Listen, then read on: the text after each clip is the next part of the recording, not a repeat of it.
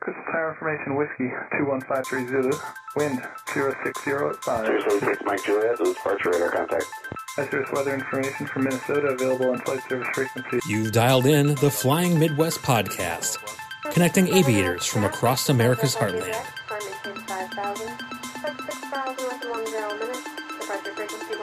Sharing news, information, and events from around the region.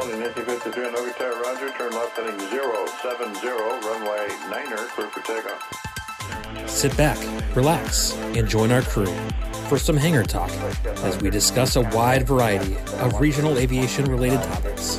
Departure 71143, flying 5, runway 28 left, switch takeoff left 10 southbound. And now, from our home at the Anoka County Blaine Airport, our pre-flight's complete, and we're ready for departure for another episode of the Flying Midwest podcast. Contact departure, every flight. Hello everyone, Jim here with the Flying Midwest podcast. So happy you're able to join us today.